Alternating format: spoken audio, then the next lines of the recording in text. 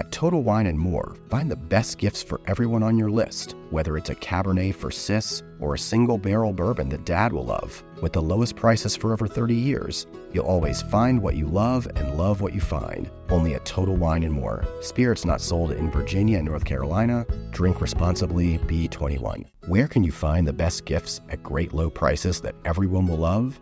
At Total Wine & More, of course. With so many great bottles to choose from. Find something for everyone on your list, whether it's a Cabernet for your sis, sparkling wine for a coworker, or a single barrel bourbon for Dad. And if you need any help, just ask one of their friendly guides for advice. With the lowest prices for over 30 years, you'll always find what you love and love what you find. Only at Total Wine & More. Spirits not sold in Virginia and North Carolina. Drink responsibly. Be 21. Hey, it's Kristen. To give our team a little break over the holidays, we are revisiting some of our favorite episodes from 2021. Last week, it was our team's favorite episode, and this week, it's yours. And by yours, I mean the royal you. This was the most popular episode of the year by far, about the one recipe that Alice Waters has said that she can't live without, a simple cardamom cake from her friend Niloufer Ichaporia King. I hope you enjoy hearing more of the story from Niloufer herself in this episode. And I think that baking this cake and filling my home with the soothing smells of cardamom and butter and toasted almond will be a bomb. I hope that it can be that for you too. Have a safe, happy new year, and I will talk to you next week.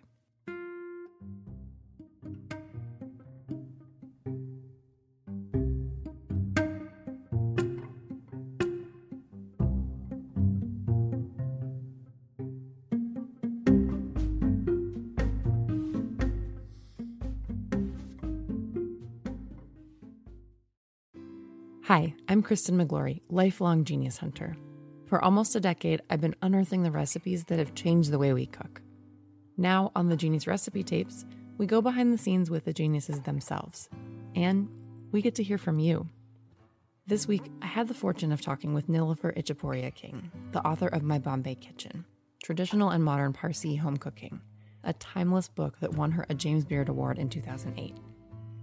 Now, I've already written about Niloufer's Parsi burgers in Genius Recipes, which, inspired by Parsi kebabs, fix the chronic disappointment that is the turkey burger by stuffing it so full of chilies and onions and cilantro that it could not possibly dry out. But each time I talk to Niloufer, she has a way of humbly, elegantly pointing me to the next gem that I should uncover in her cookbook.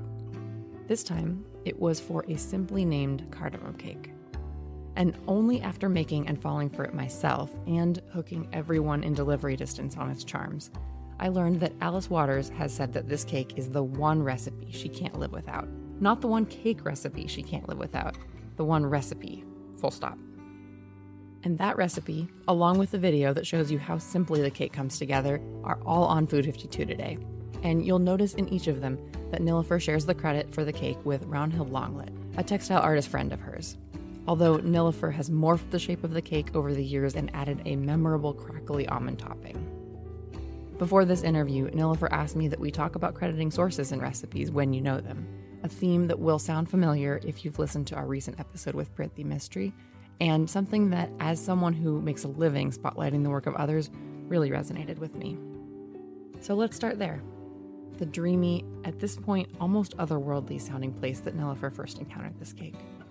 Oh, and by the way, on the day we recorded, Mercury must have been in retrograde and we could not get the audio to totally fall in line, which I think only adds to the feeling of traveling far away from 2021 in a very good way.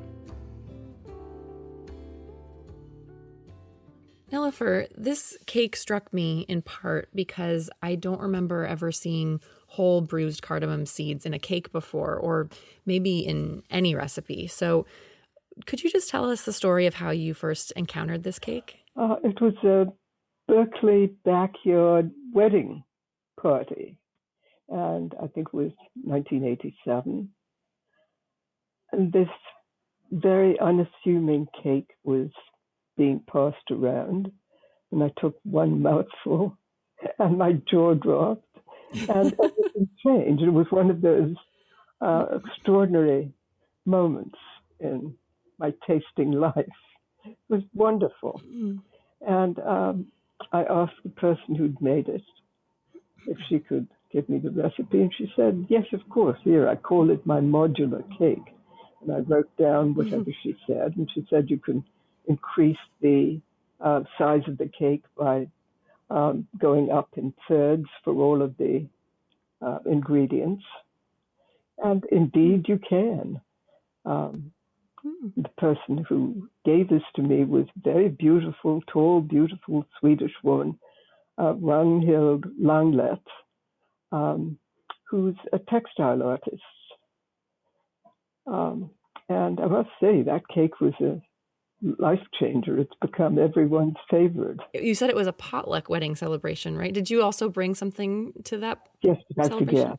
forget. How could I remember anything when there was this vivid cake to anchor that in my memory? And how has this cake evolved over the years since 1987 with you? I haven't evolved at all, actually. I mean, the original is so perfect, there's no need to change it. All I added was the crunchy topping. Well, I do think that has taken an unassuming cake to being very glamorous, though, I have to say. Changing it from a loaf pan to a wider, shallower pan, and then adding that crunchy topping to really like show that topping and get it very crisp. I feel like you've added a lot of your own flair to what was already a really spectacular recipe. Well, that's kind. So it is a cake that looks quite fancy, which often implies something very precious. But this cake seems to be very resilient. Do you agree? I think so, because there are times when I've done really stupid things, like leaving out the butter.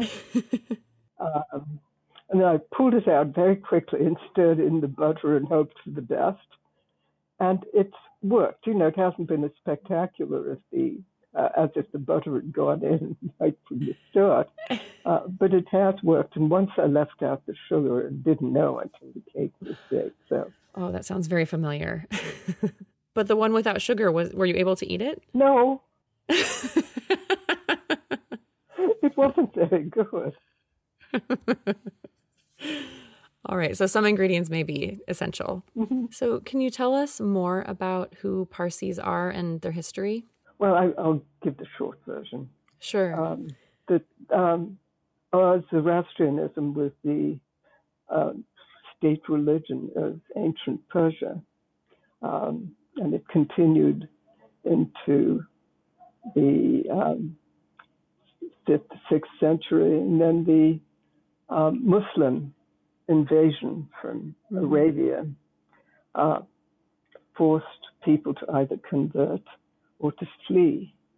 And I guess the people who decided to stay on or convert became either absorbed into the new Muslim population or remained as an oppressed minority. And the people who fled made their way down the Arabian Peninsula to a port, Hormuz, I think, and from there went in boats to the west coast of India, which wasn't just sort of a random choice because there had been trade with India all along. Landed on the coast of Gujarat, and there's an apocryphal story about how the ruler there called the priests who were in charge of the group to justify their being welcomed. And the story is that they dropped some sugar into milk. It said that's how we would be, just absorbed without displacing. And so we were allowed to stay. And there we were. That was around the 10th century. Nobody has a firm date if they do the line. And there we stayed in Gujarat. And when Bombay was started as a city in the 17th, 16th, 17th century, they're growing along there. Parsis came to Gujarat, and because we could communicate easily with factions that didn't communicate with each other, such as the Hindus and the Muslims, were very useful in facilitating all sorts of things, trade and professions, and became a very important part of the growth of Bombay. Now, you've said before that this cardamom cake is honorary Parsi. What do you think makes it so? Cardamom, quite simply that. So had you ever seen the whole bruised cardamom seeds not ground up in any sweets before this cake? I think they're sometimes used that way in India. It was such a surprise, actually, to know that cardamom was used anywhere in European cooking. I thought it was just something that Indians and Middle Eastern people used. I had no idea that it figured in, say, Swedish cooking. And I found out recently that Sweden had its own East India Trading Company that started in the 1700s. Oh. And it wasn't a political arm of the government as it was with the Dutch and the English, but just for trading. So I guess that's how cardamom got disseminated through Scandinavia too. And it seems to really have stuck in all of these places as well. I guess so. What are some ways that you keep Parsi cooking alive now in your home? Oh, just cook Parsi food when the mood strikes me. Oh, yeah? Yeah. Parsis are crazy about eggs. We don't eat them that often, but I certainly enjoy them when we do. Parsi scrambled eggs, for instance, a curry, or Parsi omelets, eggs perched on all sorts of things like a tomato puree, or eggs on spinach, or eggs on potato chips. Everyone thinks that's a joke, but it's really very delicious. Hey, it's Kristen. If you're enjoying this conversation with Niloufer and want to hear more of the stories behind iconic recipes like this, just click that subscribe button and you will. After the break, Niloufer tells us about the feast that she plans every year at Chez Panisse for the Parsi New Year, which would have just happened were it not for the pandemic, and hopefully will again soon. You reach for the top olive oils and invest in the best pans. But in the kitchen, how well do you care for your greatest tool, your hands? When mine take a beating cooking and cleaning, which is often, I use Bag Balm to work its wonders on my poor, distressed skin. Created 125 years ago on a Vermont dairy farm, their soaps smell great and clean hands without stripping moisture, and their fast-absorbing lotion means I can quickly get back to cooking. Treat your hardworking hands to Bag Balm, every chef's best friend. Use code FOOD52 for 20% off your order on bagbalm.com, good through 2024.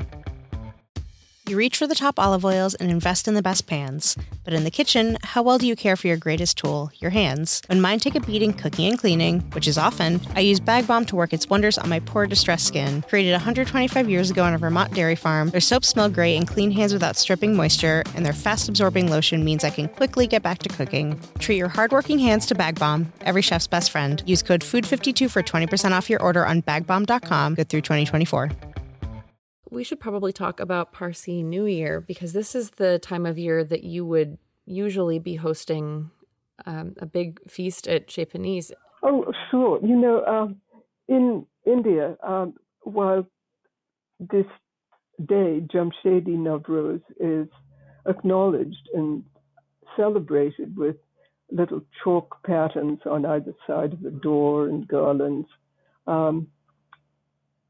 we don't make a huge thing of it. There's a little division in the Parsi community as to, one segment celebrates New Year on March the 21st, and most Parsis celebrate New Year in August or September. It's a moving day, and I never know what the day is until I get my first greetings. So I can remember March the 21st, and it means a lot in a temperate climate to have something associated with spring. So that's the one I celebrate, although my mother and father didn't really do anything more than acknowledge it. So when was it that you did get more into celebrating it? When I came to the United States, and not so much during my first marriage, but after I came to Berkeley, and I celebrated it every day, every year rather. I had a tiny studio apartment, and we just filled it with people on March the 21st. And then around the mid-'80s, I became friendly with Alice Waters, and she and others came to the house for our annual one, because by that time I was living with my husband. We weren't married then. And so we started having people over to San Francisco, and just had a vast platter of biryani and let people wander around the house. And Alice said, well, let's do this at the restaurant. And I thought, no, this is my personal thing. And then eventually she persuaded me to do it, because she has a knack for being persuasive.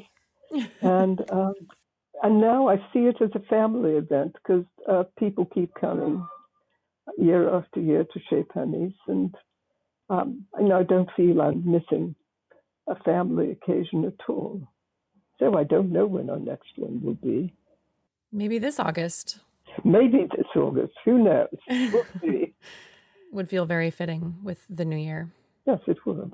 One advantage of doing it in August is that there's so much more in terms of tropical vegetables than there is in March.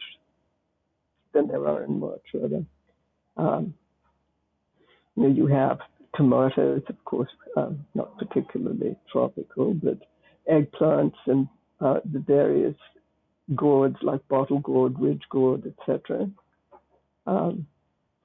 Things that we use in India that are a little harder to find in March in the U.S.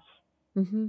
Is it particularly meaningful to see, dishes or flavors from your childhood or from other parts of your life kind of come to fruition in these menus? It's so gratifying. Yes, you're right. And it's always nice when parsees keep coming too.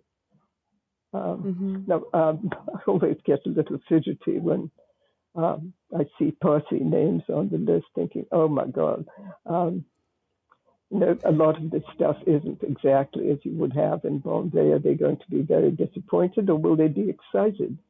Well, the ones with imagination are excited, and I think the ones who expect something they don't get maybe don't come again. What are you most looking forward to doing as the pandemic is subsiding? Oh, seeing friends, of course. I don't even need to think about that one. Yes, I haven't seen my pals for a long time, except the brief doorstep visits or sitting on the back steps or down near the garden. But it's all been so constrained. But it'll be lovely to see other vaccinees now without our masks on. That is very hopeful. Yes, I can't wait. Now, my 2 weeks after the last shot ends on March the 11th. And I will be like a cork out of a bottle. What about you? Oh, that's a good question. I really want to see my brother. He's back in New York. And he was really the closest person to us. When my daughter was born, he was really our only family around. And so it was really hard to say goodbye to him when we moved to California. We still FaceTime all the time, but I think that's probably what I'm most looking forward to, is getting the chance for him to come and see how much our daughter's grown in the last, 6 or 8 months since he's seen her. Lovely. Well, it may not be that far off now.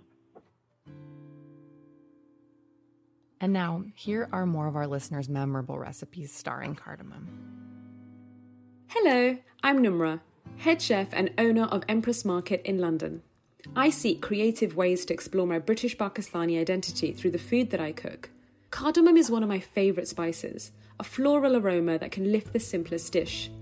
It takes center stage in kheer, a Pakistani rice dessert. The scent of simmering cardamom-infused milk wafts through the home and sparks memories of festivities. It marks the anticipation and excitement of family and friends coming together and enjoying this sweet dessert. My name is Vlada, and I come from a small island in the Mediterranean that's called Cyprus. On the Greek side of this small island, it's a tradition to cook or buy this type of braided bread that's called sureki.